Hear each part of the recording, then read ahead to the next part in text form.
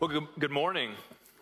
If you have your Bibles, I would invite you to get to Luke chapter 22. Luke 22, starting in verse 14. Luke 22, starting in verse 14 is going to be our central passage for the day. Whenever we were kids, we played this game that goes by the common title of Keep Away. You may have called it something different, but for the sake of our gathering today, we'll go by the name Keep Away. And so we play this game, Keep Away, and the title of the game makes it pretty obvious what the intent of the game is. There are 3 or more people that are participating in this game, 2 of which are on the outside, 1 of which is in the middle, and the point is to keep this object, generally a ball, away from the person in the middle, hence the name Keep Away. If I'm giving you knowledge today, I don't know where you've been, but keep away. This is the game.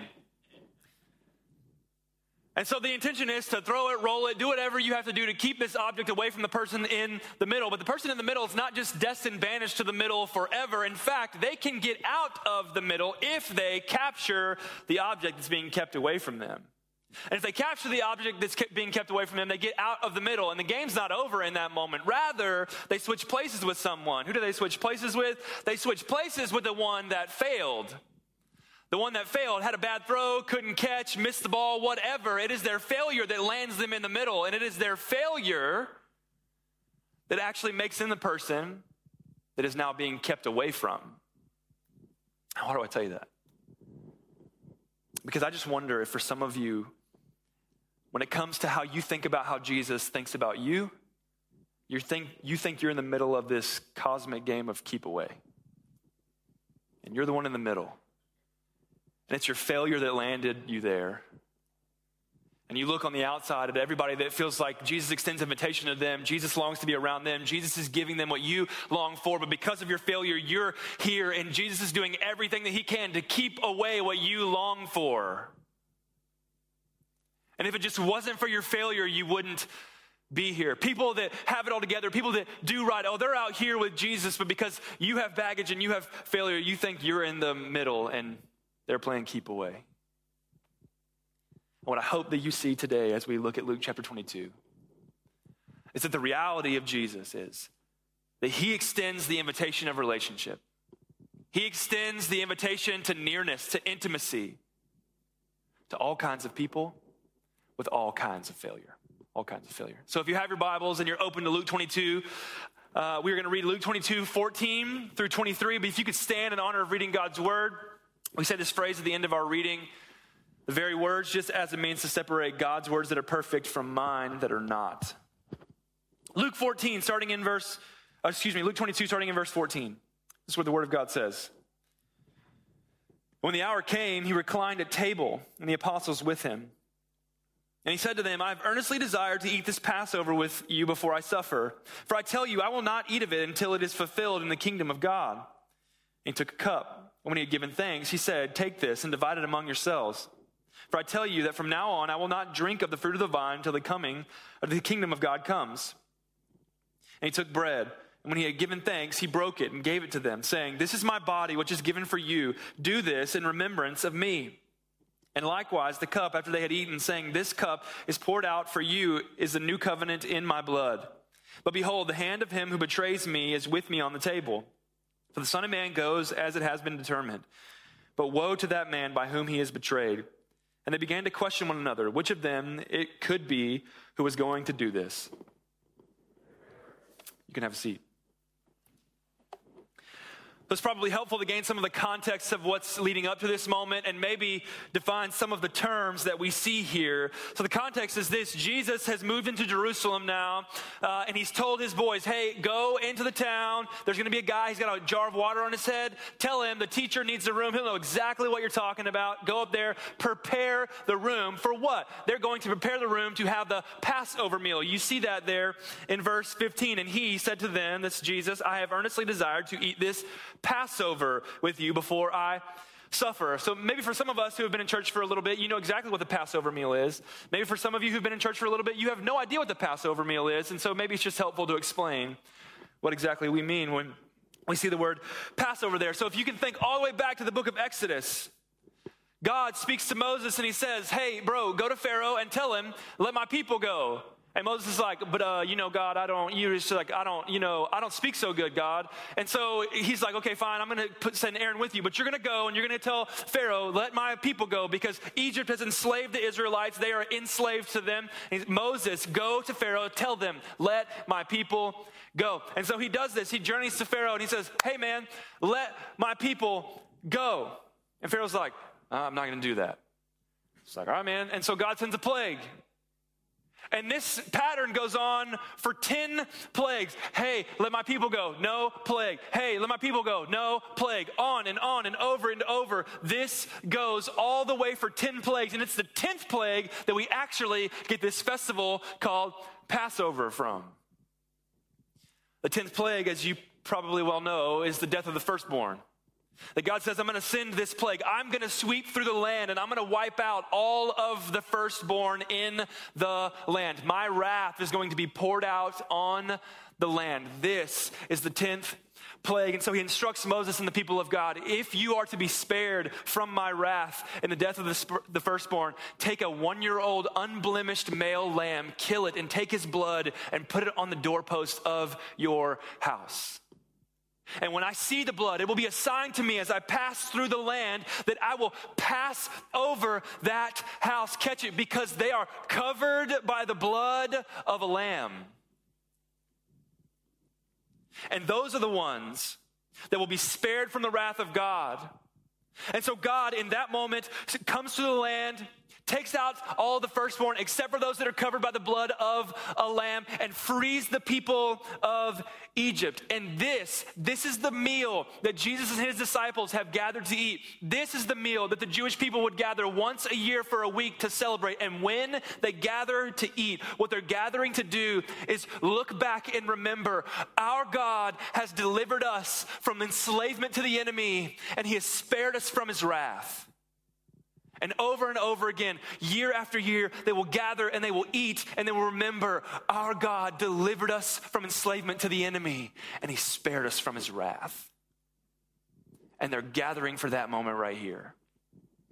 But they're not only gathering to look back and say, look, God did deliver us from the enemy and God did spare us from his wrath, but rather they're looking forward as well. Yes, they've looked back to say God did spare us from his wrath, but now we're looking forward, and one day God will deliver us through the sending of his Messiah. And Jesus is going to use an old picture to illustrate a new and future reality. You see, he's pulling on all that they would be remembering in the moment of Passover. God has delivered us from the oppression of the enemy, enslavement to the enemy, and God has spared us from his wrath. He's pulling on all of that when he says in verse 17, and he took a cup, and when he had given thanks, he said, take this and divide it amongst yourselves. For I tell you that from now on, I will not drink of the fruit of the vine until the kingdom of God comes. And he took bread, and when he had given thanks, he broke it and gave it to them, saying, this is my body, which is given for you. Do this in remembrance of me. And likewise, the cup after they had eaten, saying, this cup that is poured out for you is the new covenant in my blood. And Jesus takes this old reality, this old picture of Passover, to institute and illustrate something new and future. How does he do it? So he takes these elements. This is from commentators. He takes these elements and uses what was there for the Passover to communicate something new. And so he picks up the bread and he breaks it. And he says, this right here, this bread that we were going to eat for this Passover meal, something old was being communicated here. I'm telling you, something new is now being communicated. You know the Messiah that you longed for when you took the Passover meal? He is here. I am him. And I'm going to take this bread and I'm going to tell you, this is like my body that's going to be broken on the cross. And it's for you. And in the same way, he picked up the cup and he passed it around and he said, this cup right here, it's the blood of the new covenant and it's going to be spilled on the cross and it's for you. He's taking this old picture to communicate something new and future. And you get that language there in verse 20, new covenant. Maybe we're not familiar with the meaning of covenant. So here's a simple definition. Trent Hunter and Stephen Wellum define it like this, that covenants are simply God's way of relating with his people.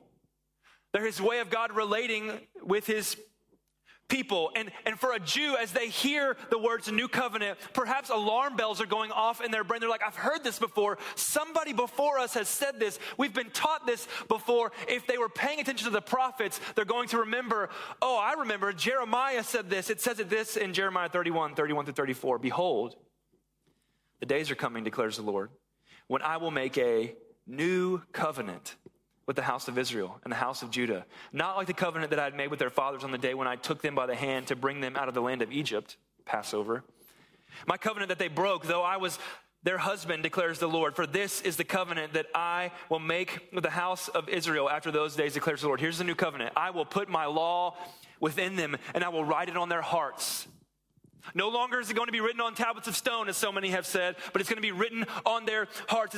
Something's going to happen under the new covenant that will no longer make people striving to obey to be near to God, but rather God will come near to them, transform them from the inside out into the people that want to obey God. I have a friend who says it like this: God is not interested in our begrudging obedience. He's interested in transforming us into the kind of people that naturally desire to obey. And this is what God is doing in the new covenant, giving us new hearts.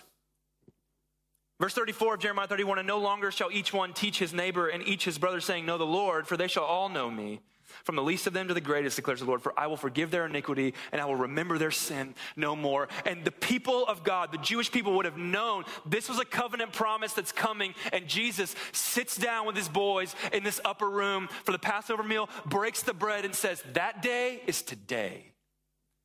The new covenant promise is going to be fulfilled before your eyes in a few moments, because I'm going to go to the cross, and I'm going to take the wrath of God for your sin. And I'm going to bear all of it. And for all who look to me, catch this, for all who are covered under the blood of the Lamb, they will be delivered from enslavement to the enemy and spared from the wrath of God that's coming. And this is what Jesus is doing in the room. He's breaking the bread and he's sending the cup. And he's telling them this covenant is here. The thing that you long for, Messiah, he's here and I am him. And like they looked back in the Passover to remember that God delivered and God spared and looked forward to the day that God would deliver from the Messiah, so we do the same thing in what we call the Lord's Supper. That's this moment right here. We get to the Lord's Supper from passages just like this in the Gospels.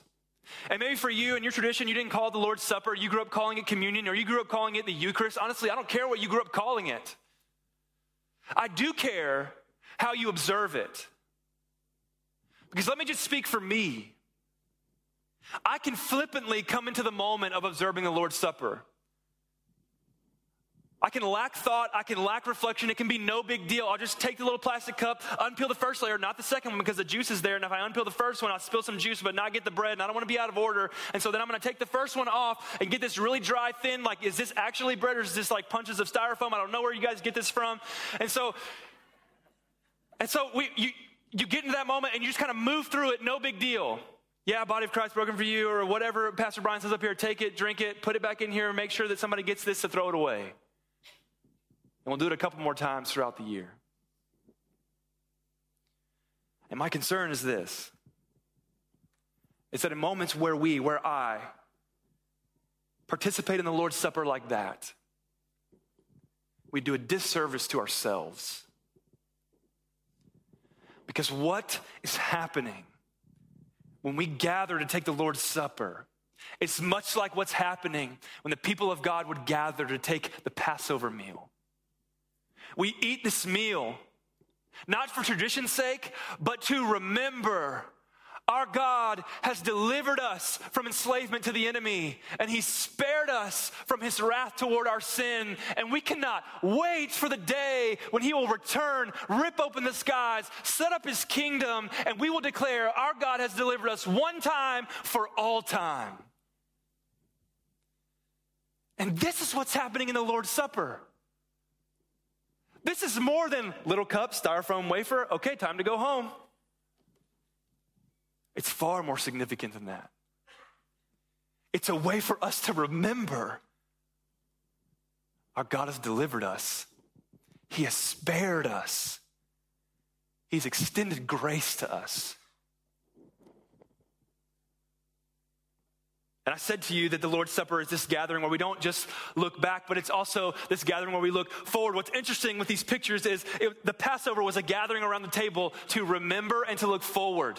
The Lord's Supper is a gathering around the table to remember and look forward. But check this out. There will be a day that comes in Revelation 19 when every one of the people of God from every tribe, tongue, nation, and language, we will gather around the table of the marriage supper of the Lamb and declare, our God has delivered us.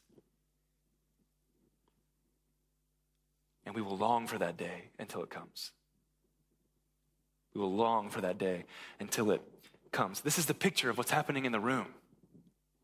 Jesus is using something old to communicate and illustrate something that's new, namely the new covenant that's happening in his blood with his broken body and his shed blood on the cross, and all who look to him, and communicate the same thing, the same kind of thing that John the Baptist said when they saw Jesus. Behold the Lamb of God who takes away the sin of the world. All who look to Jesus are welcomed into God's family. That's what's happening in the room here in Luke 22. But maybe it's important for us at this moment to ask a question that we've asked so many times in this series, Jesus at the Table. Who is at the table with Jesus? Who are the people that's at the table with Jesus? And we get it explicitly there in verse 14 of Luke 22. And when the hour came, he, that's Jesus, reclined at table, and the apostles with him. Who's with Jesus? His disciples, the 12, they are with him. So some of you have that picture in your head of who that is. I want to highlight 3 people that are in this crowd. And I want you to picture Jesus taking the bread, picking it up, breaking it, and he begins to pass it around the table and says, this is my body, it's broken for you, take it and eat it. And he takes the cup and he lifts it up and he says, this is my blood in the new covenant, it's spilled out for you, take it and drink. And that passes around the table, and the bread and the cup stops at Thomas. Now, you know Thomas. He gets a famous nickname that forever, for history, he gets the worst nickname. You know him as Doubting Thomas. And you get that from a scene in John chapter 20. John chapter 20, 24 through 29. Now, Thomas, one of the 12, called the twin, was not with them when Jesus came. So the other disciples told him, we've seen the Lord. But he said to them, unless I see in his hands the mark of the nails and place my finger into the mark of the nails and place my hand into his side, I will never believe. This is post-resurrection. Jesus has died. He has arisen from the dead. Some of his disciples saw him. They're like, bro, you are not going to believe this. Our Messiah, he's back. Dude, he got up from the dead. And Thomas is like, not so sure about that. And for some of you, you identify a lot with that. Because when it comes to Christianity, people give that message to you. People like me, people at your work, people that are your friends in your neighborhood, they give the message of Christianity to you, that God created us for a relationship with him. We have broken that because of sin, and yet he sent his son to die so that we could come back into relationship. You're like, I'm not so sure. I've got some doubts. But check this out. Verse 26, 8 days later, his disciples were inside again, and Thomas was with him. Although the doors were locked, Jesus came and stood among them and said, peace be with you, which, by the way, is the appropriate response if you happen to appear in a locked room. Because if somebody appeared in a locked room in your house, you'd be like, what is happening? And they just need to say like, it's okay, peace be with you, right? It's just the appropriate response from Jesus. Verse 27, then he said to Thomas, put your finger here and see my hands. Put out your hand and place it in my side. Do not disbelieve, but believe. Notice, Jesus doesn't step away from Thomas in his doubt. He moves toward him. With his doubt, I want to see the scars. I want to touch your hands and I want to touch your side. And Jesus doesn't shake his head at Thomas and say, you couldn't have more faith than that, Thomas? And that's not what Jesus does. He actually moves toward Thomas in his doubt and says, don't disbelieve, believe. And so to you who find yourself with doubt, Jesus doesn't separate himself from you. The truth of that reality is he actually moves toward you to meet you in your doubt and extends invitation to you, just like he does to Thomas around the table. This is for you. Come and believe. Come and believe. And so how does Thomas respond? And Thomas answered, "My Lord and my God." Jesus said to him, "Have you believed because you have seen me? Blessed are those who have not seen and yet have believed." And so the bread and the cup, they stop at Thomas, and Jesus says to them and to him, "This is for you. The invitation is for you. Come and believe." And so the bread stops at a doubter, and then it continues to move around the table, and it goes from a doubter to a denier. And the bread stops at Peter, and the cup stops at Peter. If you're familiar with your Bible at all, you know that Peter's famous for a lot of things. Some really great things, and some really not great things. This moment is perhaps one of them that he's most famous for in Luke 22, 54 through 62. Then they seized him and led him away. They seized Jesus. He's been arrested at this point. Bringing him into the high priest's house, and Peter was following him at a distance. And when they had kindled a fire in the middle of the courtyard and sat down together, Peter sat down among them. Then a servant girl, seeing him as he sat in the light and looking closely at him, said, "This man also was with him." I mean, the moment was this, like they're around a fire, and you know, like the light around a fire is not super great, so it's kind of like shadowy, kind of flickery as the light kind of bounces off of Peter's face. And the girl's doing like one of those things when you see somebody in public that you think you know, but you're not sure if you know them. It's like, she's like, do I know you? Like, don't lock eyes with them because it would be really awkward if we lock eyes and I'm like staring at you, but do I know you? And so finally she just says something to him. This man also was with him. And what does Peter do in verse 57? But he denied it, saying, "Woman, I do not know him." And a little later, someone else saw him and said, "You also are one of them." But Peter said, "Man, I'm not." And after an interval of about an hour, still another insisted, saying, "Certainly this man also was with him, for he too is Galilean." I mean, you're from where he's from. You've got to be with him. Verse 60, but Peter said, "Man, I do not know what you are talking about." And immediately, while he was still speaking, the rooster crowed. And the Lord turned and looked at Peter, and Peter remembered the saying of the Lord, how he had said to him, "Before the rooster crows today, you will deny me 3 times. And he went out and wept bitterly. And the bread gets passed, and the cup gets passed, and it stops at Peter. And Jesus, knowing full well that Peter will deny him, not 1 time, not 2 times, but 3 times. He will tell him later in Luke 22, "You're going to deny me." And Peter's like, "No, bro, I would never do that to you, man." And Jesus, I'm sure, is like, "Okay, Peter, whatever." And so he passes the bread, and he passes the cup to Peter, the one who will deny him 3 times. And he extends the invitation and says, "Peter, this is for you. Come and believe. My body will be broken for you. My blood will be shed for you. This new covenant is available to you. Come and believe." And the bread passes and the cup passes. And it goes from a doubter to a denier, and it stops at a betrayer. And it stops at Judas. Judas is famous for this scene that's found in Luke 22, 3-6. Then Satan entered into Judas, called Iscariot, who was of the number of the 12.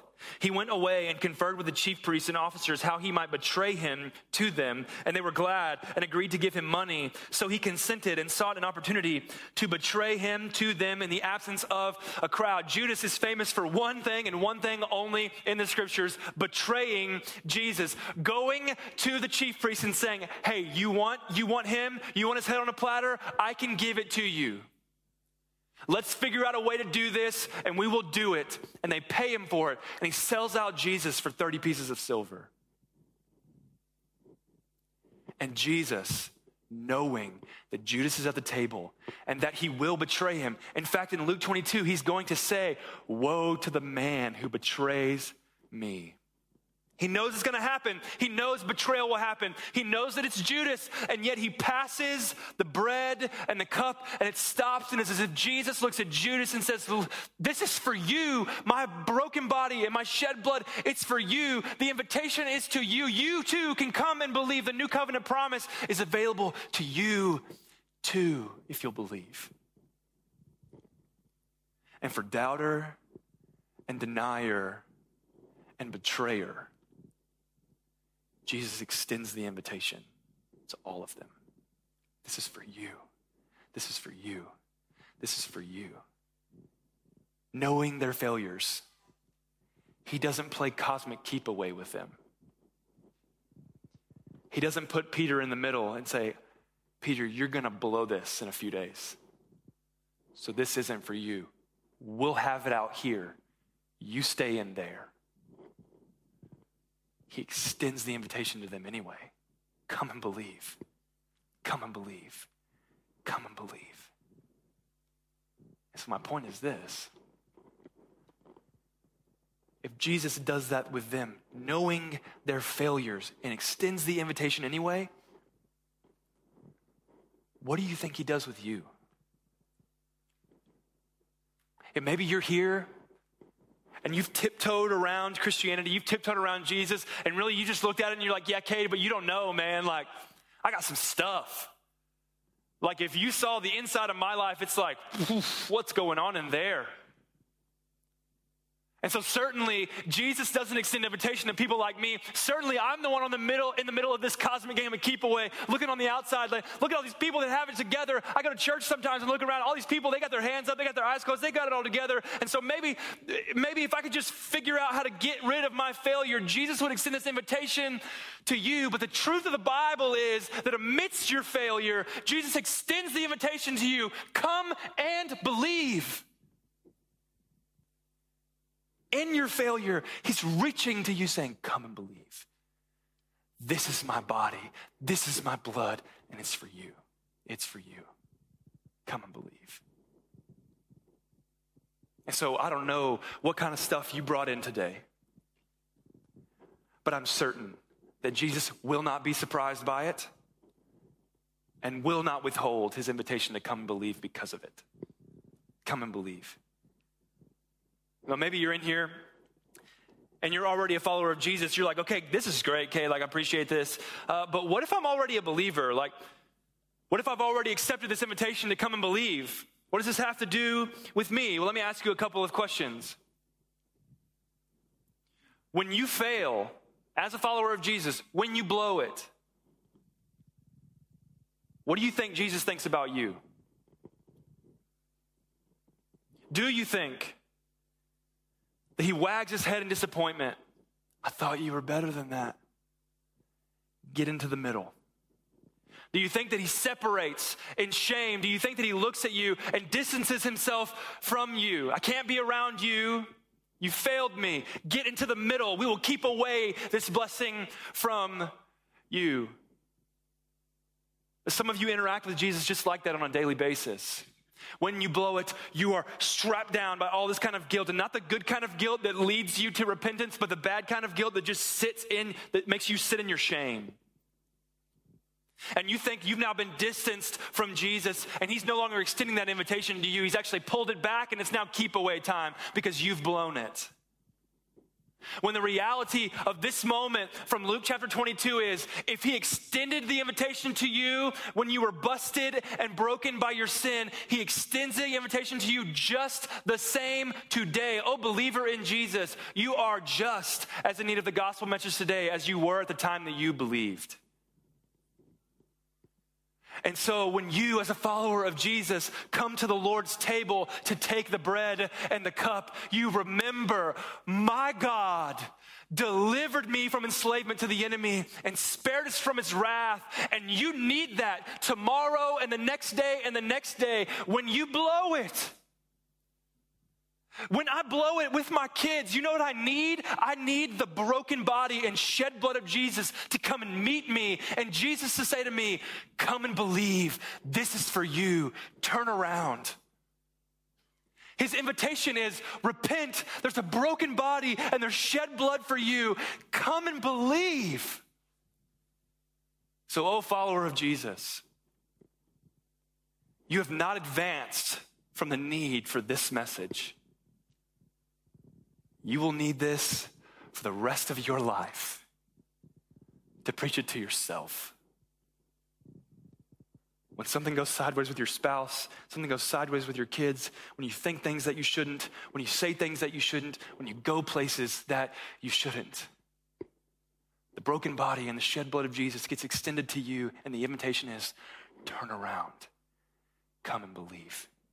Turn around, come and believe. This is for you. This is for you. Jesus extends the invitation to relationship and intimacy to all kinds of people with all kinds of failure. Why don't you bow your heads and close your eyes?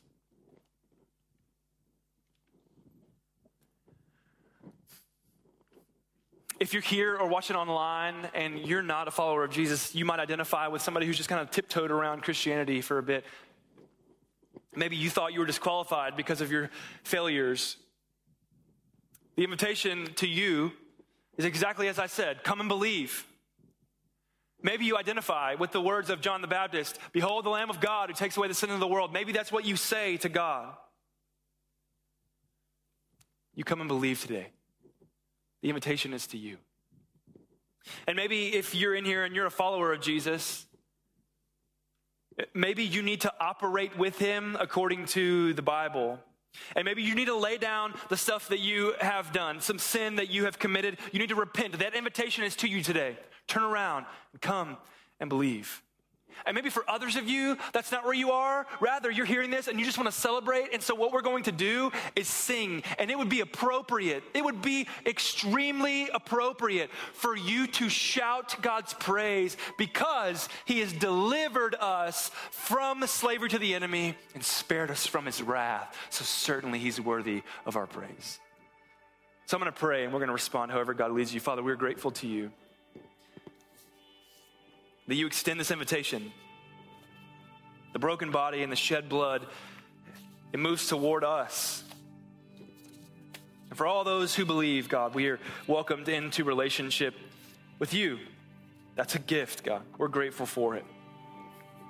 Shape us because of it. Make us more like your Son. Help us to believe it. We ask for that in Jesus' name. Amen. You guys can stand.